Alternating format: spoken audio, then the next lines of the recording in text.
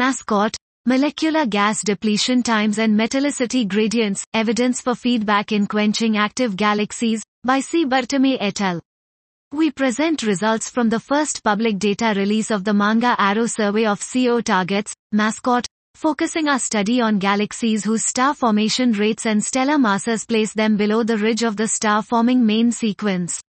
In optically selected Type II AGN, liners, composites, we find an empirical relation between gas phase metallicity gradients nabla Z and global molecular gas depletion times TDEP equals MH2, SFR with more quenched systems showing flatter, positive gradients.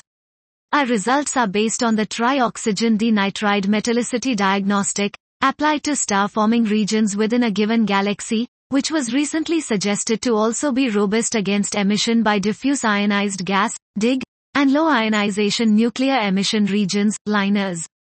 We conduct a systematic investigation into possible drivers of the observed nabla Z, TDEP relation, U flows, gas accretion, in situ star formation, mergers, and morphology.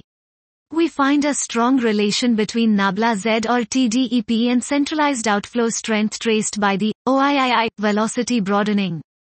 We also find signatures of suppressed star formation in the outskirts in AGN-like galaxies with long depletion times and an enhancement of metals in the outer regions. We find no evidence of inflows impacting the metallicity gradients, and none of our results are found to be significantly affected by merger activity or morphology.